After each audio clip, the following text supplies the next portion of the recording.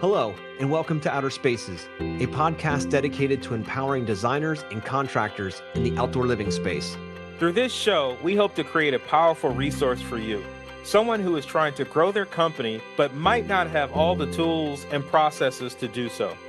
On Outer Spaces, we are passionate about breaking the chains of small mindsets and helping contractors just like you take control of their businesses and their lives. My name is Joshua Gillow. And I'm Dwayne Drawn. Through our 40 years of combined dirt under the nails experience, we look forward to sharing tips, strategies, and other contractor success stories here on the Outer Spaces podcast. Without further ado, let's get on with the show. Hello, and welcome back to the Outer Spaces podcast. This is your host, Joshua Gillow, alongside my boy, Dwayne Drawn. What's going on, Dwayne? What's going on, man? Just enjoying the day. I always got to speak about the weather. It's actually nice and cool. It's really not great. It's not bad. It's not horrible, but it's just weather. You know what I mean? It's not bad at all. How's everything going on your side? Everything's good over here, man. It's a little bit rainy today, but we need it. I don't know if we need it, but we're getting it anyway. Yeah. It's going to drop a bunch and then clear up for like 10 days straight. It's going to be gorgeous. It's going to be gorgeous. Nice. Nice. So today we have a special guest on. We have Paul Jamison. You guys know him from the Green Industry podcast. This guy is a podcast machine. He's giving every single day to the industry. He's interviewing awesome people around the country, and it's just so great to see others out there trying to spread the word and help others, grow. And he's written a couple of books, which I'm sure we'll talk about today. And I just think he's going to be such an asset to you guys listening. So without any further ado, Paul, what's going on, man? What's up? What city are you guys in? So I'm in Pennsylvania. I'm about an hour and a half north of Philly. Okay. And I'm in Chicago. Oh. What about you? I'm down south. I'm in Atlanta, Georgia. Okay, got it. Nice. I was just down there, man. Okay. Yeah, my daughter, matter of fact, I had to pick her up this morning from the airport. She just flew in from Atlanta. She's going to Georgia State out there. Okay, cool. Yeah. Nice. I got to make sure I check you out next time I come down there. Yeah. Holler at me. I grew up in Ohio, so I'm familiar with the Big Ten country and y'all's weather up there. And it's part of why I moved down here, honestly. I don't like the cold winters. Seriously, I was born and raised in Columbus, Ohio. Okay. Yeah. My brother goes to Ohio State. Okay. He lives in Columbus. Yeah, sorry for his luck. Ohio State, man, runs Ohio, dude. Like Ohio State, the college. So I was just there not this weekend, but last weekend. And I forgot how important Ohio State was. Like I'm driving around and Ohio State was everything. Everywhere you went, Ohio State this, Ohio State that. It was everything, everywhere. I forgot like how great it was down there. Yeah. Down here in SEC country, they don't respect Ohio State. But I've had to retire a lot of my Ohio State hoodies and things like that. You just beat up on you down here. They think Alabama and Georgia, that's all it is. Yeah, but Ohio State beats up on everybody but loses the last game. That's what happens every year. They beat up everybody all season, and then the championship game, they don't only just lose, they get blown out. Unless they put in the third string quarterback and they blow everybody out and win the championship. You know what I mean? That's just how it happens with Ohio State. Yeah. Yes, sir. That's awesome. So, Paul, tell us a little bit about how you got started in this industry. Is this something you grew up in? Is it something that you found? Like, how did that happen for you? Well, I went to Ohio University, so it's actually different than the Ohio State. It's down about an hour and a half in Athens, Ohio. Athens. Southeast Ohio. A lot of people don't know the difference. They just assume I went to Ohio State, but I went to OU, and I moved down to Atlanta, and basically had this awakening, 21, 22 years old of real life. Because in college, I lived in a dorm. I didn't really know too much about money. My parents helped with tuition my first couple of years, and then I took out student loans my second year. So I really would just wake up, go to class, go to the dining hall. I worked at the dining hall. Life was really simple, but I didn't have any common sense or real life experience. And so I moved to Atlanta, fresh out of graduating college, and I hadn't really got a steady job yet with income. And my buddy's like, hey, would you like to live in my house for a year? Because Randy Jackson, the music guy, invited him out west to work on music. And he just kind of like went. And he's like, can you stay in my house for a year? And my mortgage is $928. I'm like, sure, no big deal. I'll take care of it. And I didn't realize how much $928 is when you don't have a job. And so I'm starting to panic because I got to give them $928 every month. And I'm quickly running out of money because I don't have any income coming in. And so he had a lawnmower. I was broke, busted, and disgusted. He had a lawnmower in his garage. It didn't even have self-propel. I think he got it from Walmart for like $150. And so anyway, I just there was a neighbor. The yard was all overgrown. It was a real estate agent, and I called the number. And I was like, hey, I'll mow your grass for $60. And she's like, deal, checks in the mail. She said, send us a picture when you're done, checks in the mail. I didn't realize that that meant the check would come a long time from them. But I just took his mower. I didn't ask him. And I just mowed the yard. It was really tall. I didn't even have a weed eater or blower or anything like that. And, probably took me like 3 or 4 man hours. And I'm losing money right out of the gate. And then the neighbors saw me mowing. They're like, hey, next thing you know, I got 4 or 5 yards in this neighborhood. I was driving a 1997 Honda Accord. And so my buddy let me borrow his little handheld steel blower. And he had a weed eater let me borrow. So I'd put the weed eater in the back seat and I'd put it diagonal so it would fit through the window in the front seat. And then I'd put the lawnmower, fold up, and I'd put that in the trunk. And so that's how I got my start in a 1997 Honda Accord. I didn't know anything about pricing, saving for quarterly taxes, how much overhead really costs. I knew nothing. And so I just went out and played a volume game and cut as much grass as I could. That's why my book's called Cut That Grass and Make That Cash. I was just out there, passing out business cards, mowing grass, mow, edge, trim, blow. That's all I knew. And then eventually they would say, well, hey, do you do fertilization and weed control? Do you do pine straw? Can you do mulch? They'd ask me to do anything. They'd ask me to come inside and hang a picture. Can you clean my gutters? And I just said, yes. Cause I was just trying to make the $928 to pay my buddy. I'd be so embarrassed not to send him the money. And so long story short, that's how I got my start in 2011 and 12. And then long story short, my friend but he asked me if I could help him move a couch. And I was like, sure. And there's a neighborhood in Atlanta, Matt Ryan lived in there, some of these rappers, just where all the richest people in Atlanta lived in this fancy country club. So he's like, hey, can you help me move a couch? And I was like, sure. Well, it was at his sister's house, and she lived in this neighborhood where the nicest houses in Atlanta are mansions, and there's 27 golf holes that run through this real nice neighborhood. So I help him move the couch. And then while we were there, I'm just hustling. I said to his sister, I was like, hey, do you have a company that mows your grass? And she's like, yeah, we do, but our contract ends next month. We're not too pleased with them. So I was like, here's my card, one call, that's all. Give me a call. I'll take great care of you. And so she called me, and then I got into that neighborhood. So I started doing eventually the head coach, Atlanta Falcons, the defense coordinator, a bunch of these coaches, the players, a captain of the team, and started to work on high-end $1 million homes. And then really calculated that the money wasn't in mowing. It was in in landscape installations, the enhancements. And so that was my business for, 7, 8, 9 years, just rocking with that. And then eventually I shared my story on a podcast, and then that thing soared off and it took the whole ship into a whole nother direction. So that's the last 10 years. Dude. That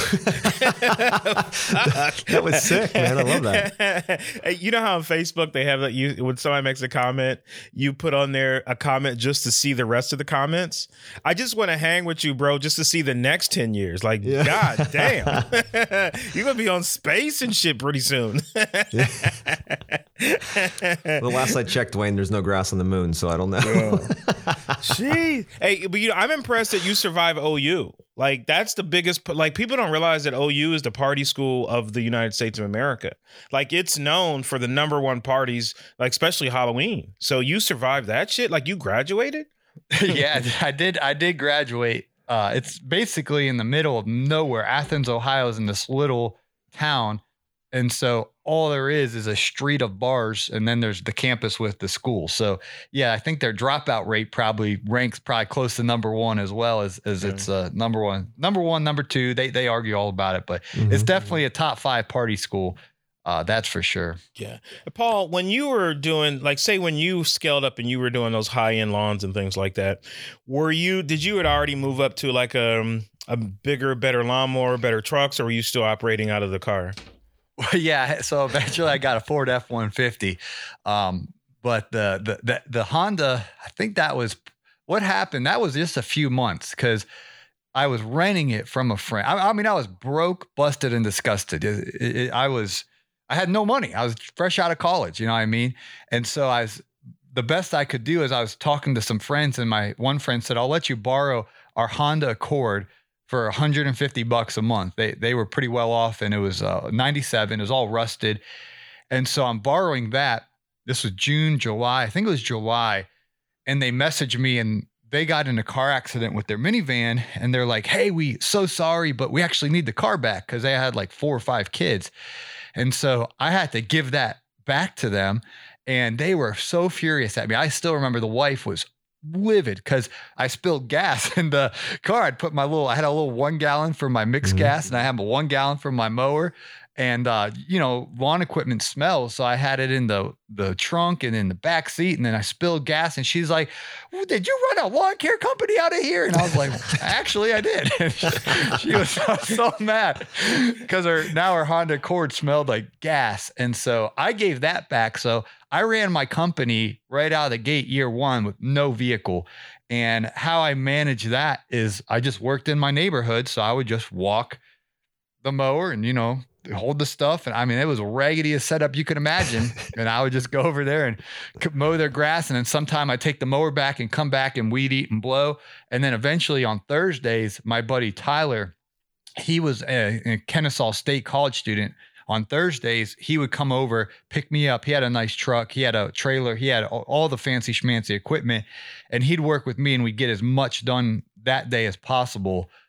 So yeah, those first few months were wild. I went from a Honda Accord to no vehicle. Then eventually I made some money, and I got a real old school Ford F-150. So when I started in the neighborhood, I think I had that raggedy old truck. Wow.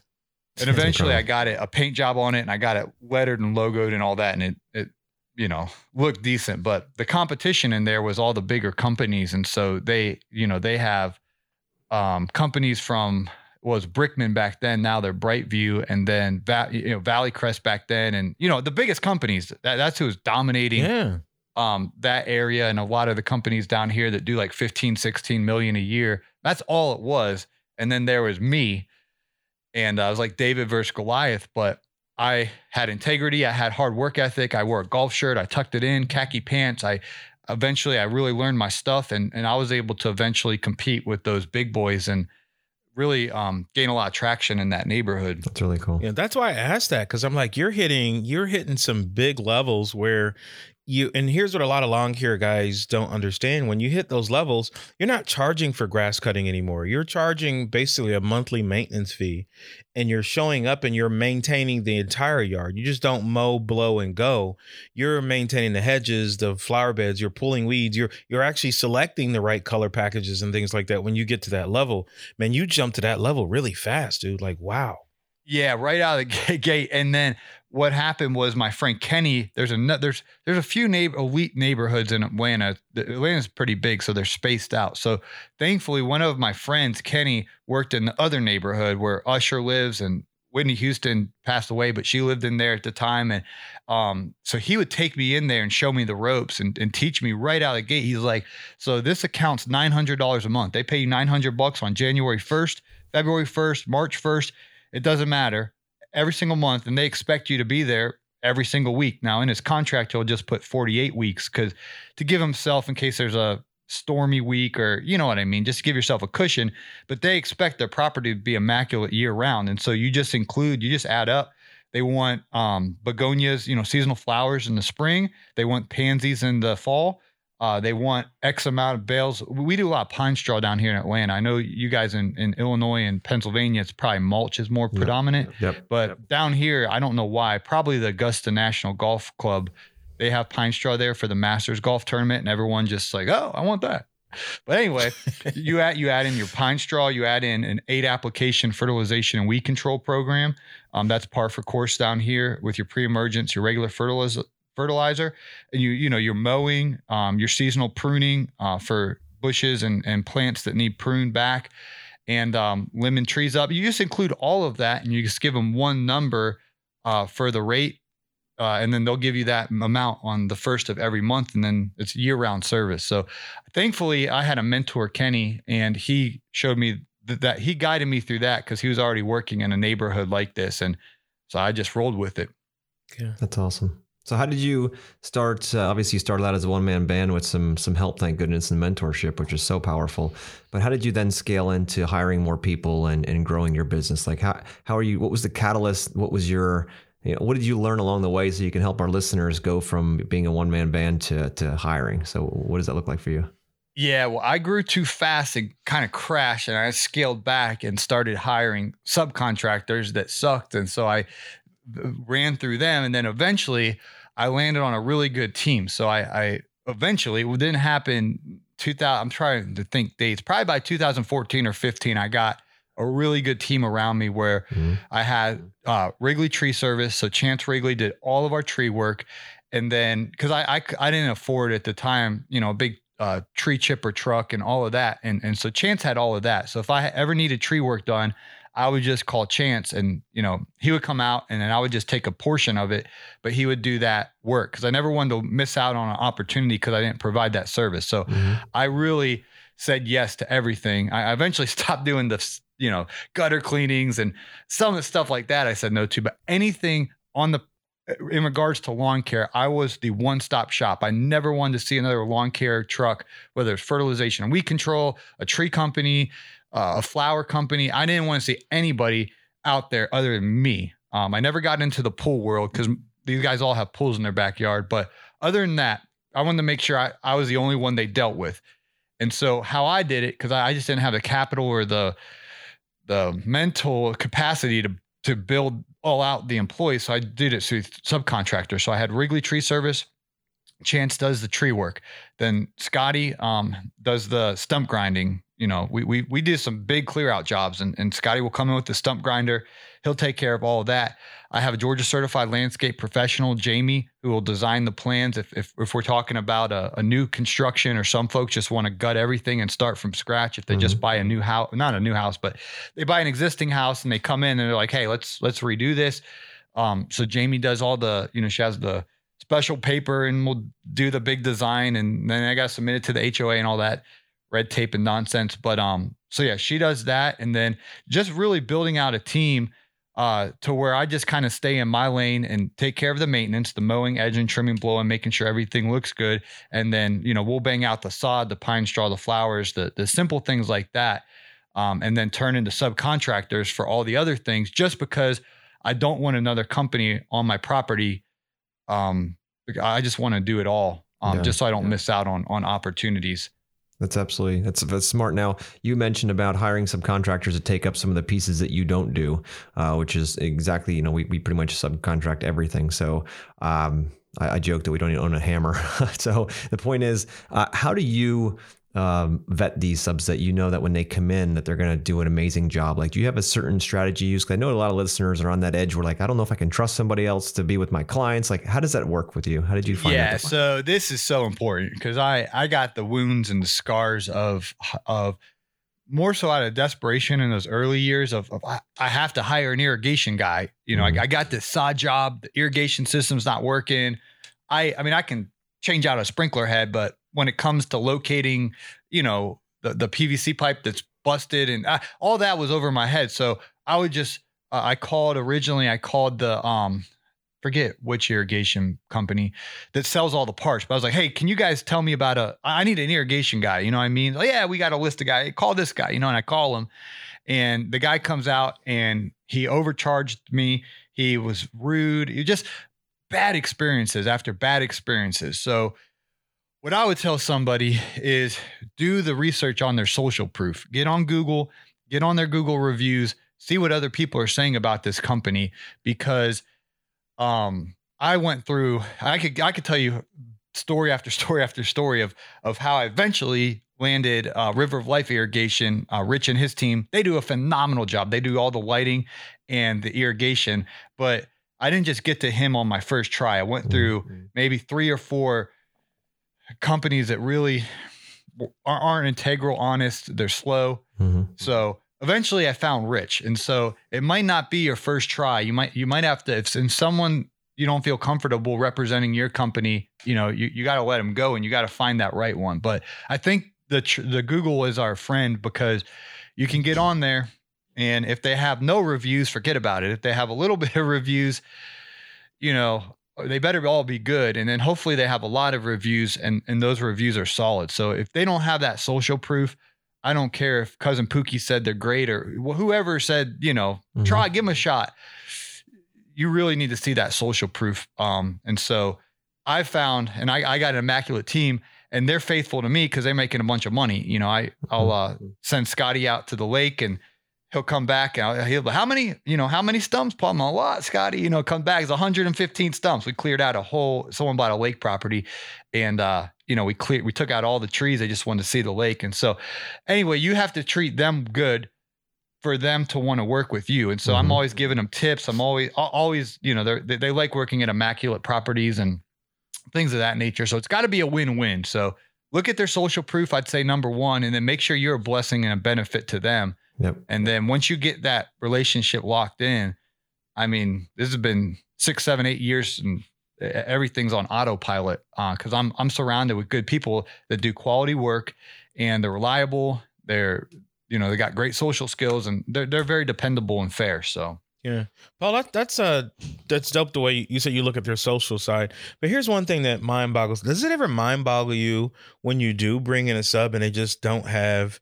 their shitty, rude and mean? It's like, you ever wonder like how the hell they got to where they are? Yeah, I think I remember that irrigation one. I actually wrote about that in the book because that made me so mad. These people were so rude. And I think it was just supply and demand. It's just there's so much demand and they just kind of weasel their way in. But, I'd imagine that guy's probably out of business by now. Yeah.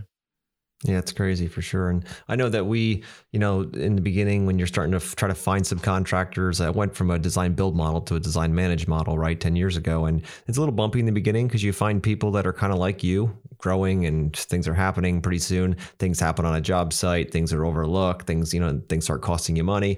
And you learn along the way. But what I found, and I wanted to see if this is what you found as well, is once you find some really good people, and you got to go through that drawer to find the right lid for the right pot. That's just what it is, right? There's no going around that. Some people get lucky right out of the gate.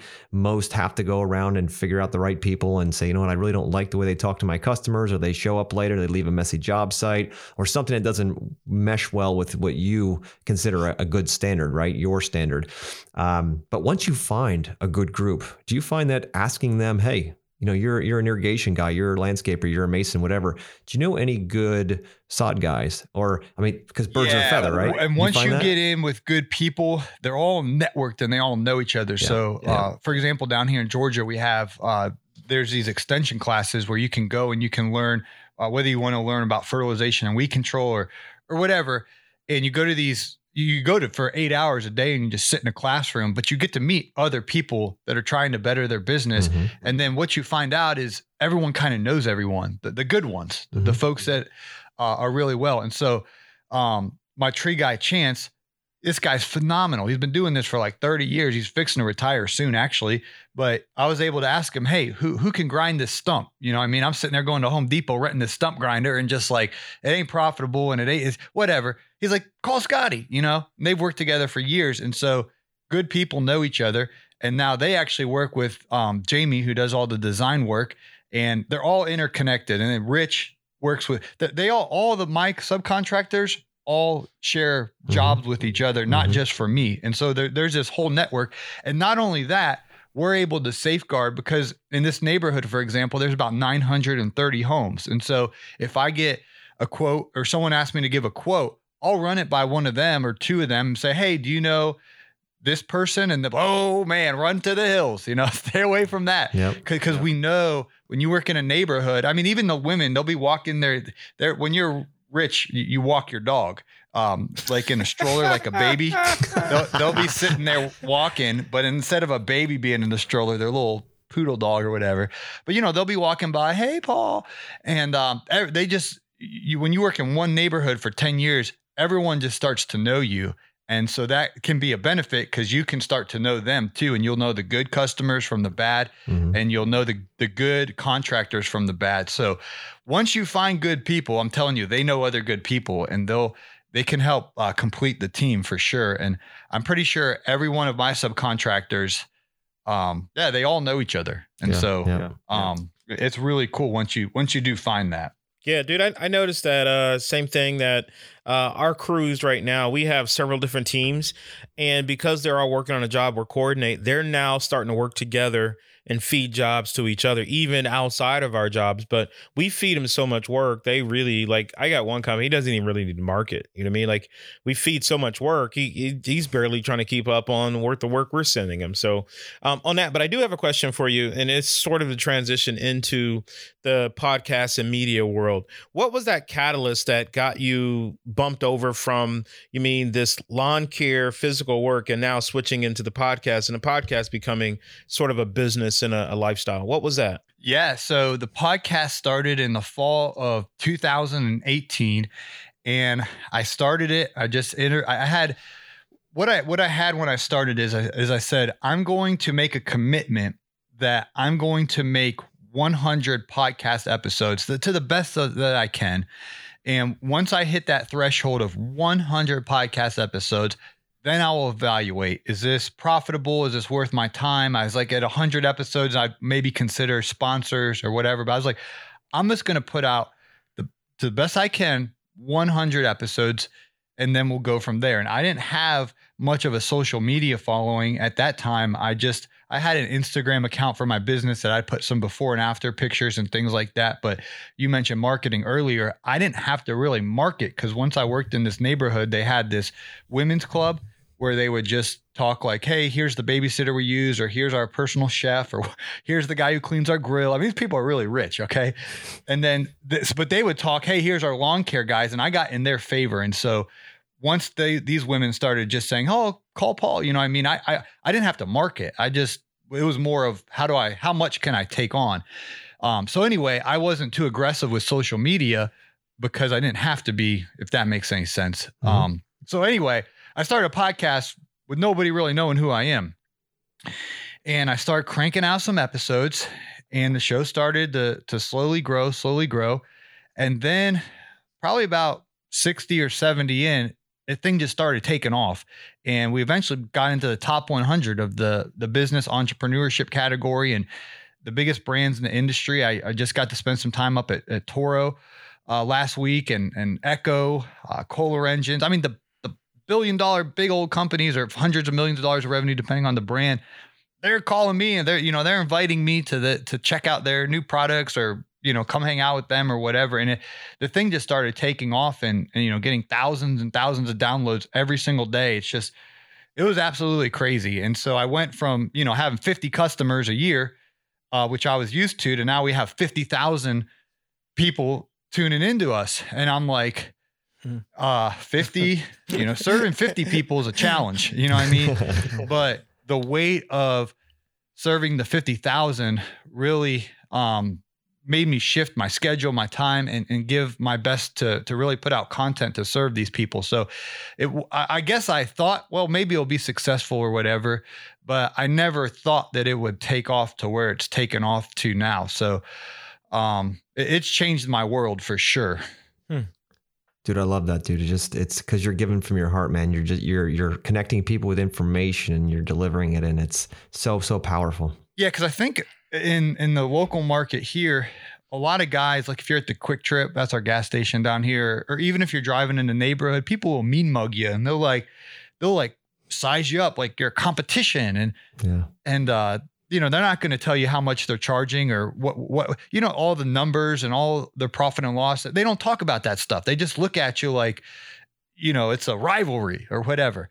And so when I started doing the podcast, I found this community. They're in different markets. They don't care what's going on in Pennsylvania or Illinois because they're in North Carolina. Hey, tell me, how much do I charge? What do you charge per man? Or what's your overhead cost recovery? They're just, and I realized people were so hungry and starving for every little, what I think is common sense, because I've had mentors show me the ropes, but for a guy that's just getting started out, that chuck in the truck, he wants to absorb everything he can. So I just put out a free podcast Monday through Friday. I try to bring on the best guests I can to share, and people are just devouring it, because I would have devoured it too in 2011 if I would have had a information like this. And I know YouTube, started taking off with a lot of folks putting out quality content throughout the last several years. And you can really get an education for free just by watching YouTube, listening to podcasts. You can really learn everything you need to learn, and just go out and execute and build a really successful life and business.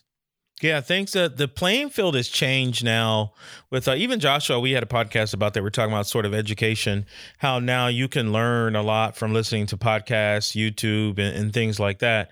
And it's very powerful where the direction you can go with this. I love what you're saying, because like that's like the mission that Josh says 1 million, I say 2 million, and we're out to touch 2 million contractors in the next 5 years. So that means, can you guys listen and learn? Because just like you, Paul, when I first started, it's funny you started your way. I was sort of the same way. I mean, lawnmowers, cutting grass in the neighborhood, taking out people's trash, and it sort of built and evolved to something else. But something else about that, we didn't have this when we were coming in the game. Right. I didn't even have a mentor like you did. Yep. Yeah. So like we were beating our heads up against the wall, losing money like crazy. Didn't even know we were losing money.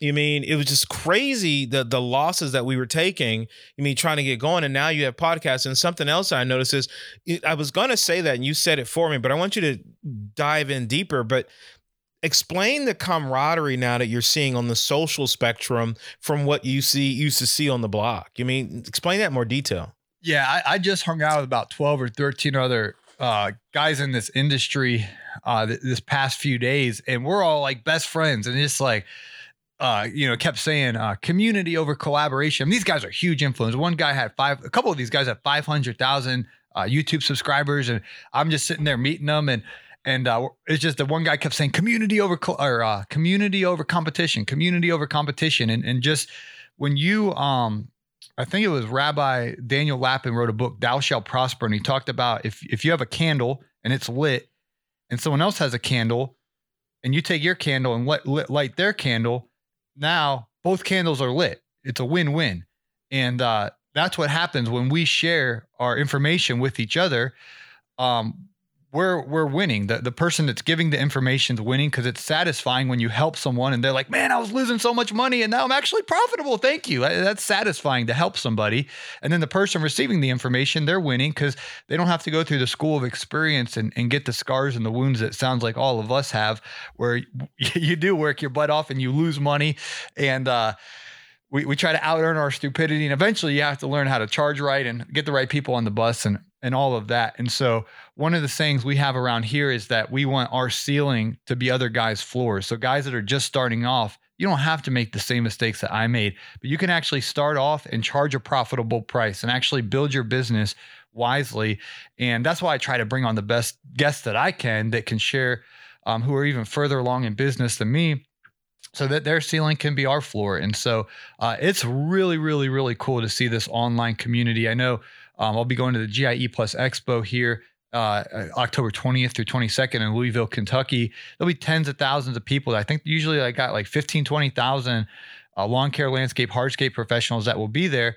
And it's really like a family reunion. It's really like a community that's so much different than the guys looking at each other at Quick Trip, mean mugging each other, that really have a poverty mentality, because there's way more work for all of us to be profitable doing this. And if we would do that and work together, then it wouldn't be a race to the bottom. We could actually charge more. Yep. Because a lot of other industries, I got some friends in HVAC, roofing, all kind of construction jobs, and they're crushing it.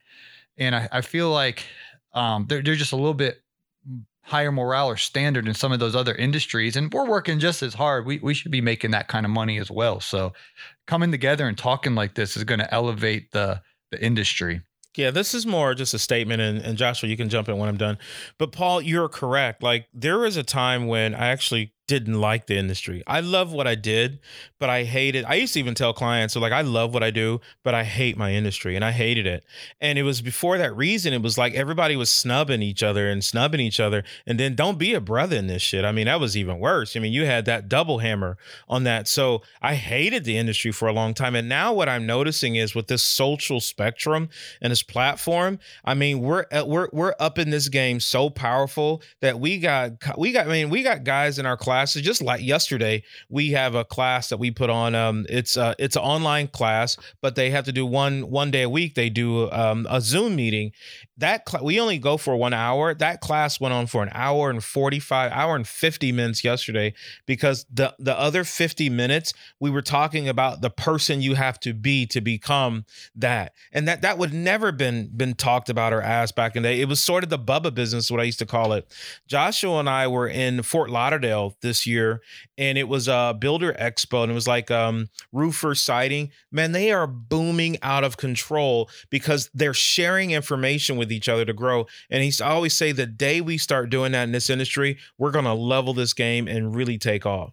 Yeah, I was interviewing Troy Clogg. He's up in Michigan. He does Troy Clogg and Associates. They do snow removal and lawn care, but the snow removal in Michigan, that's the most of his revenue.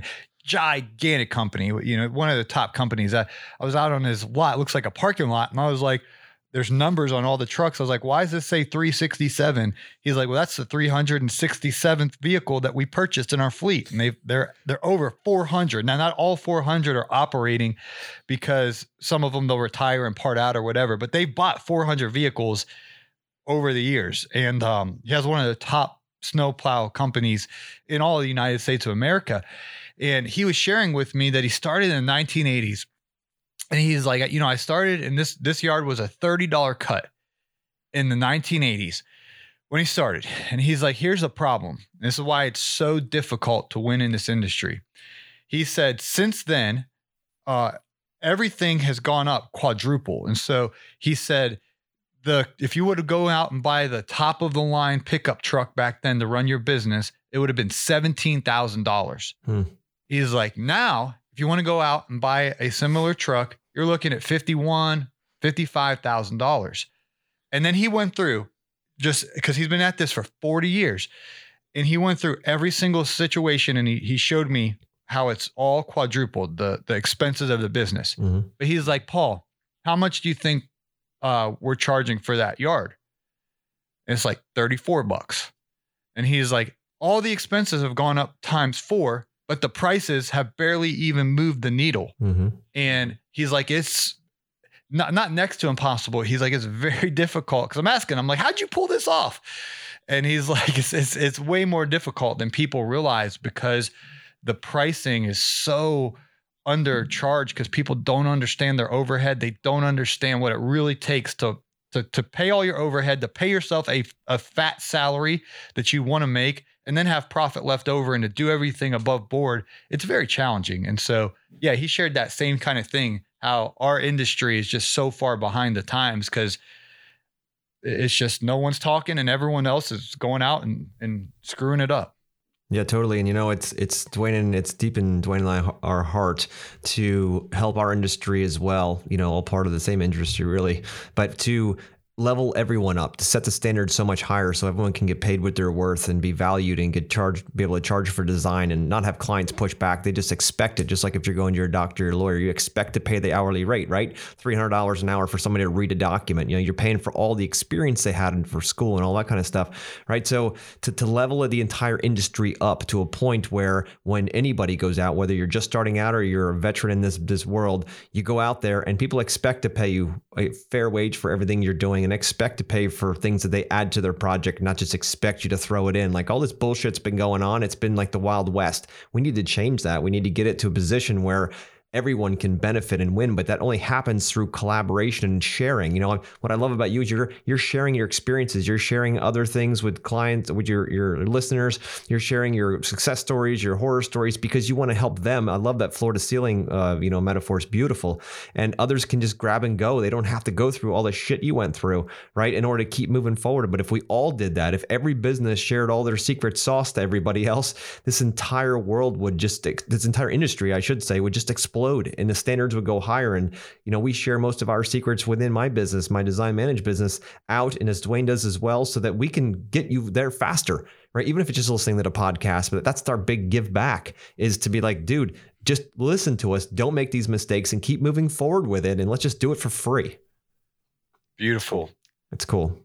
Yeah, it's a ton of fun. So, Paul, you know, obviously you've switched from being out in the field to now more teaching, and you have an entire curriculum, I believe, as well, right? You have some things that you teach and things like that from the Green Industry podcast page. When I take a look, what do you get from teaching? Let's be honest. You spend all this time with podcasts. You could be out making money. And I know you mentioned earlier, obviously it's influence, but what do you get for teaching? Like, how have you grown doing that? Yeah, it's definitely satisfying to help someone. A couple of years ago in the spring, I was grabbing coffee with my friend David. I hadn't talked to him in a while, and this guy's real in the broadcasting world. He's been, he used to have a national syndicated radio show, and just somebody I look up to as a broadcaster. So as my podcast was kind of in its infancy, I asked him if we could grab a cup of coffee and he could share with me what he's learned. I mean, you couldn't have any more success in the radio world than him. He was in sports radio out in LA, getting paid hundreds and hundreds of $1,000s to sit there and talk about, you know, Brett Favre back in the day. And I guess Tom Brady's always been around, but you know, he sit there and he just had a great broadcasting career. So I was like, hey, can you teach me how you did this?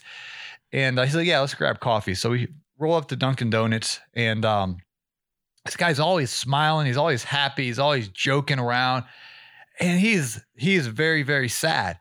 And I was like, man, what's wrong? And he's like, well, we just had a funeral yesterday for a mutual friend, and he committed suicide, and he left behind his wife and his 2 children. And it really was messing with my friend, because it was his friend, you know what I mean? And I was like, man, and then I was like, what do you do for a living? And he's like, well, he owned a landscaping company. And the company was, you know, robbing Peter to pay Paul, rat in a wheel, and a guy just killed himself. And now my friend's sitting there like, man, I don't even know what to say, but his wife that he left behind and his kids, they're forever, the consequence of that's forever gonna, you know, it's going to be hard for them for the rest of their life. And that kind of stuck with me, because I was like, man, that doesn't have to be that doesn't have to be the story. Like there's actually a pathway to profitability and to a business being a blessing, and to actually have some wealth and to have healthy relationships. And so I guess I'm fueled to help guys so that they can win, not just in business and the scorecard in business. You know, for me, a lot of it is the profit, and that the business is in the black and doing well. But beyond that there's good relationships in our life. And so it just drives me to help folks. So we don't have to be that guy, or, you know, influence people the way that wife and 2 kids have been influenced, but we can actually have vibrant relationships. And I love this guy. I don't know if you guys know Andy Mulder in Indiana, Mulder Outdoor Services. I don't know. Yeah. He's crushing it. He does stone patio paver installations, backyards, and very, very successful. Every single piece of equipment Andy has is paid for now. He paid off his house in 9 years. So he's got house paid for, boat paid for, every hammer to skid steer in his business. Everything's paid for. The guy's completely debt free and just accumulating wealth. But every single Saturday, he takes the day off and he calls it Dadder Day. And no matter what, he'll never work on a Saturday. That day is to spend with his 2 kids. So every single Saturday, everything shuts down, and he's shooting hoops or going to gymnastic practice or going out to breakfast every single Saturday. And he has healthy relationships with his kids. And it took a lot of hard work to build a business. He does fantastic work. He's on Instagram, Mulder Outdoor Services. You can see his portfolio, but he's crushing it in business, but he's also crushing it in life. And so A lot of my analytics, I was just looking this morning, most guys are 24 to age 35 who listen to our show, but we have like 19% that listen that are younger than that. And so I'm even challenged to interview them while they're young, get them building a successful business and investing their money, getting compound interest. And so I'm just passionate. I guess I really screwed things up, when I was in my 20s and young. Mm-hmm. And if I can help people get on a better fast track to success, it's satisfying to get DMs, emails, being at these trade shows and people coming up to me and saying thank you.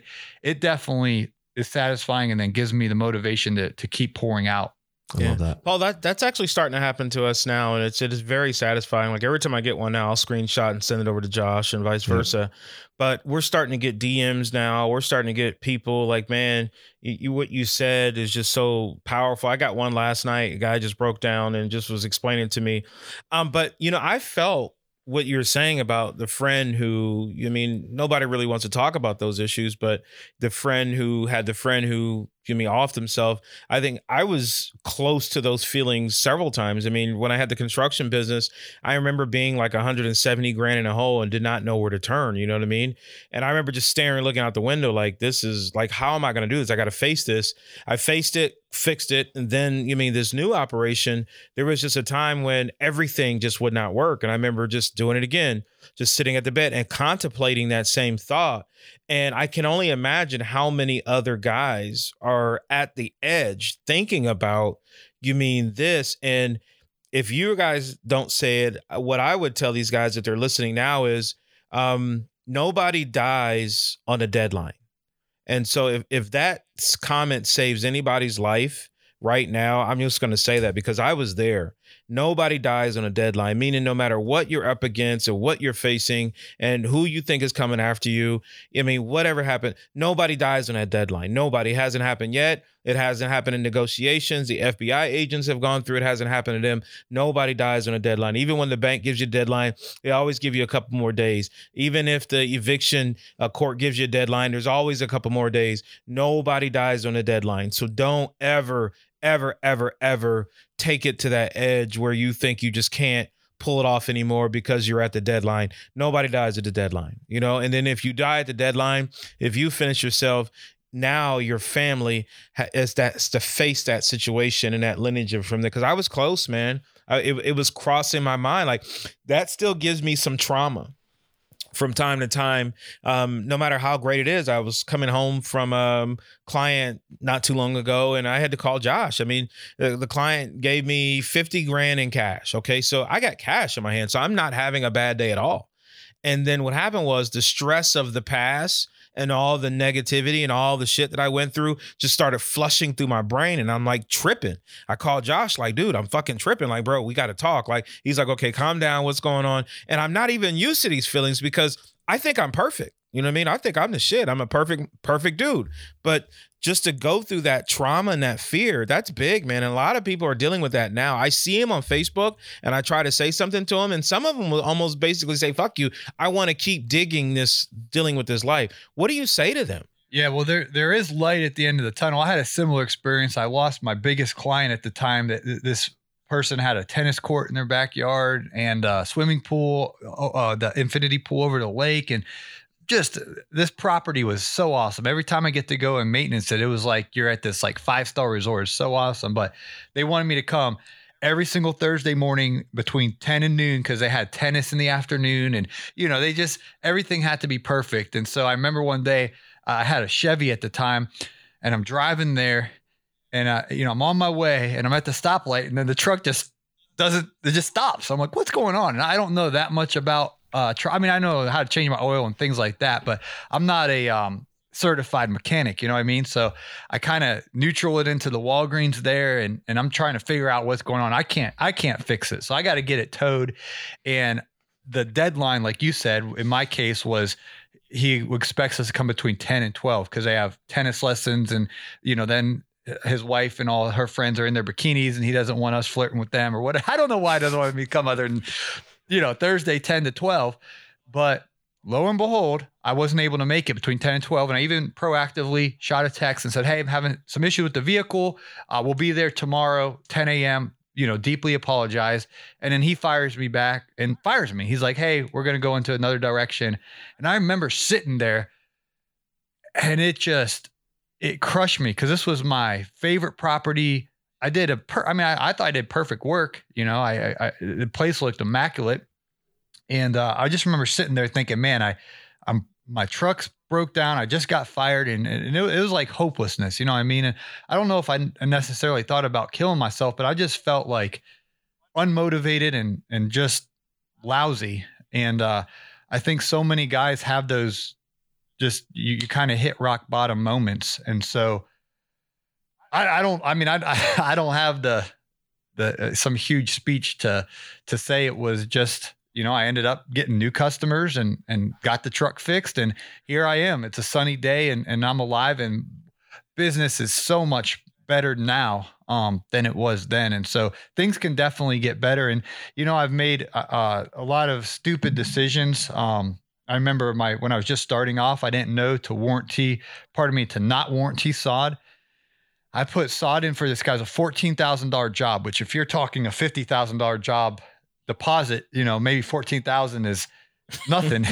But when you're just starting out and you're used to making $12 an hour at the dining hall, $14,000 is like, that is so much money. I was like, $14,000. I was adding up the square footage on the quote and, the sod. The guy needed 10 pallets of sod, some new trees, new mulch. And I knew how to do all this stuff, but it was a big job for me. At the time, it was my biggest job. And so I'm adding it all up. I'm like, $14,000. And I give him the quote. And I was like, there's no way someone would pay $14,000. Because again, I'm a rookie and I'm used to a $12 an hour mentality at the dining hall. And the guy writes back. He's like, yeah, let's do it. And I'm like, oh, I get the whatever the deposit was, 7 or 8. Because at the time I do a different payment structure now, but I just got 50% down because I didn't know. And I do the job. I put the sod in and the guy doesn't water it. And so it dies. Next spring, he calls me back. He's like, hey, my grass is all dead. And because it was dormant all winter. So I was like, looks dead, but maybe it's just dormant. And then in the spring, it never grew back. So I had to take out all of the dead grass, come back in and put in 10 pallets of sod. And I was like, hey, I don't think you watered it enough. He's, oh, we watered all, blah, blah, blah. Well, we had a historic drought then right after that. And so it dies again. And then I had to come back a third time and do 10 pallets of sod. And I lost thousands and thousands and thousands of dollars, spent more than $14,000 to get the job done. And this guy was just jerking me around. He was so rude. And, I had other people rip me off with other type things you go through these experiences where people take advantage of you and rip you off and you're in these low points. And then you just have to know it can get better. And I remember being in that backyard, putting in those last few pieces of sod. I was actually physically sick. I was just tired. I had bags under my eyes. I was weak. I was stressed. And I just remember thinking, this is never going to happen again. And so it never did happen again. Every time I did sod, I was like, there's no warranty. I'll give you watering instructions. We'll take pictures that it's all green when we put it in, but you will be responsible to water. Because if you don't water, it's a living organism. If it's not going to take root in the soil, if it doesn't water, it's not going to work. And so even in those $170,000 debts and losing money on jobs, there's even principles that we can learn in those low moments that when we're in those high moments, it will kind of protect us in the future. Because you do learn valuable lessons. I could tell you story after story after story of how I learned through the school of experience. But if there is a guy that's actually thinking about, taking their life or whatever, just know that there's definitely hope for the future. Just hang in there and it will definitely get better. Yeah. Life is happening for you, not to you. And when you understand that, it really changes your life. You can go, Josh. Yeah. So, to play off that, absolutely, man. I mean, hats off. That's quite an experience. But so often as business owners and as humans, it's when something happens to us, that's how it's perceived. It happens to us, the sod 3 times over and over. I can't believe I did this. If we blame ourselves for the problem, it's our fault. It's me. I fucked up again. I screwed up again. It's my fault. I'm an idiot. You keep playing that game in your head and not realize that client isn't pissed off at you personally, but pissed off at the situation.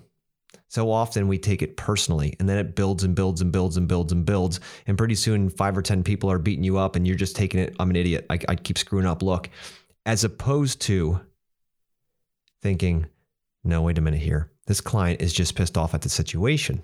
This client's pissed off that the grass is dead. I happen to be the mediator between the grass and, green versus brown. I'm the guy in between, but it's not me personally.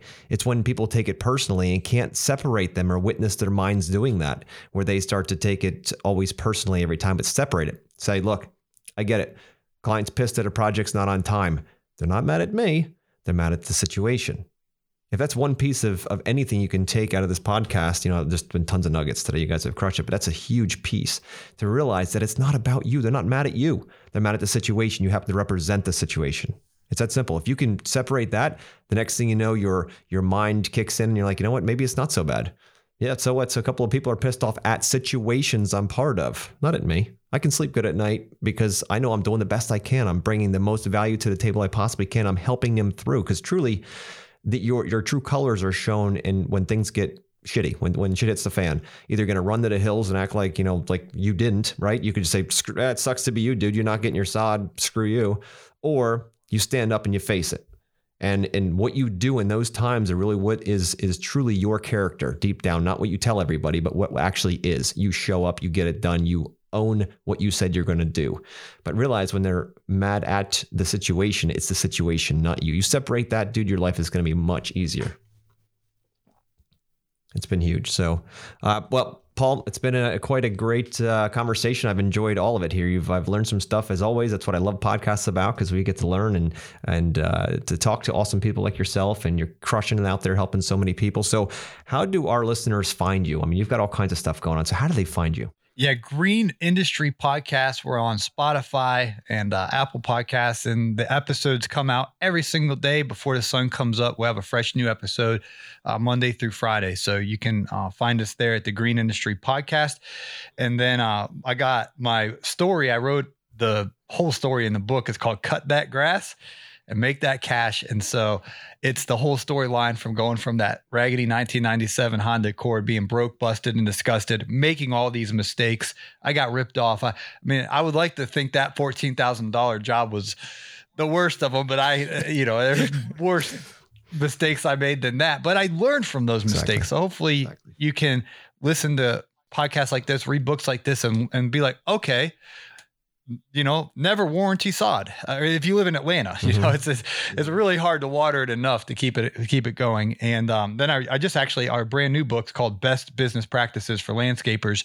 And this book, I have over 500. We're coming up on 540 podcast episodes. I've interviewed a lot of folks that are way further along in business and life than me. And I just, I have my headphones on. I'm just listening, taking notes, listening. And this book is about what I've actually learned from them. Those best practices, like what's the best way to do billing? What's the best way to do pricing? What's the best way to do work-life balance? And all these other questions we have as contractors. And I just kind of summarize the trends, the consistencies that I've noticed as I've talked to folks from different industries, different businesses, different geographical areas. But there's these same trends with the ones that are successful that I noticed. So those are on Amazon. You can just type in Paul Jameson on Amazon and find those books. And of course, we have everything available at greenindustrypodcast.com. I love that. Any last words, Dwayne, or are we good to go? Today was really a powerful episode. I'm just going to leave it the way it is, Nice. And just let the music play out. No, it sounds perfect.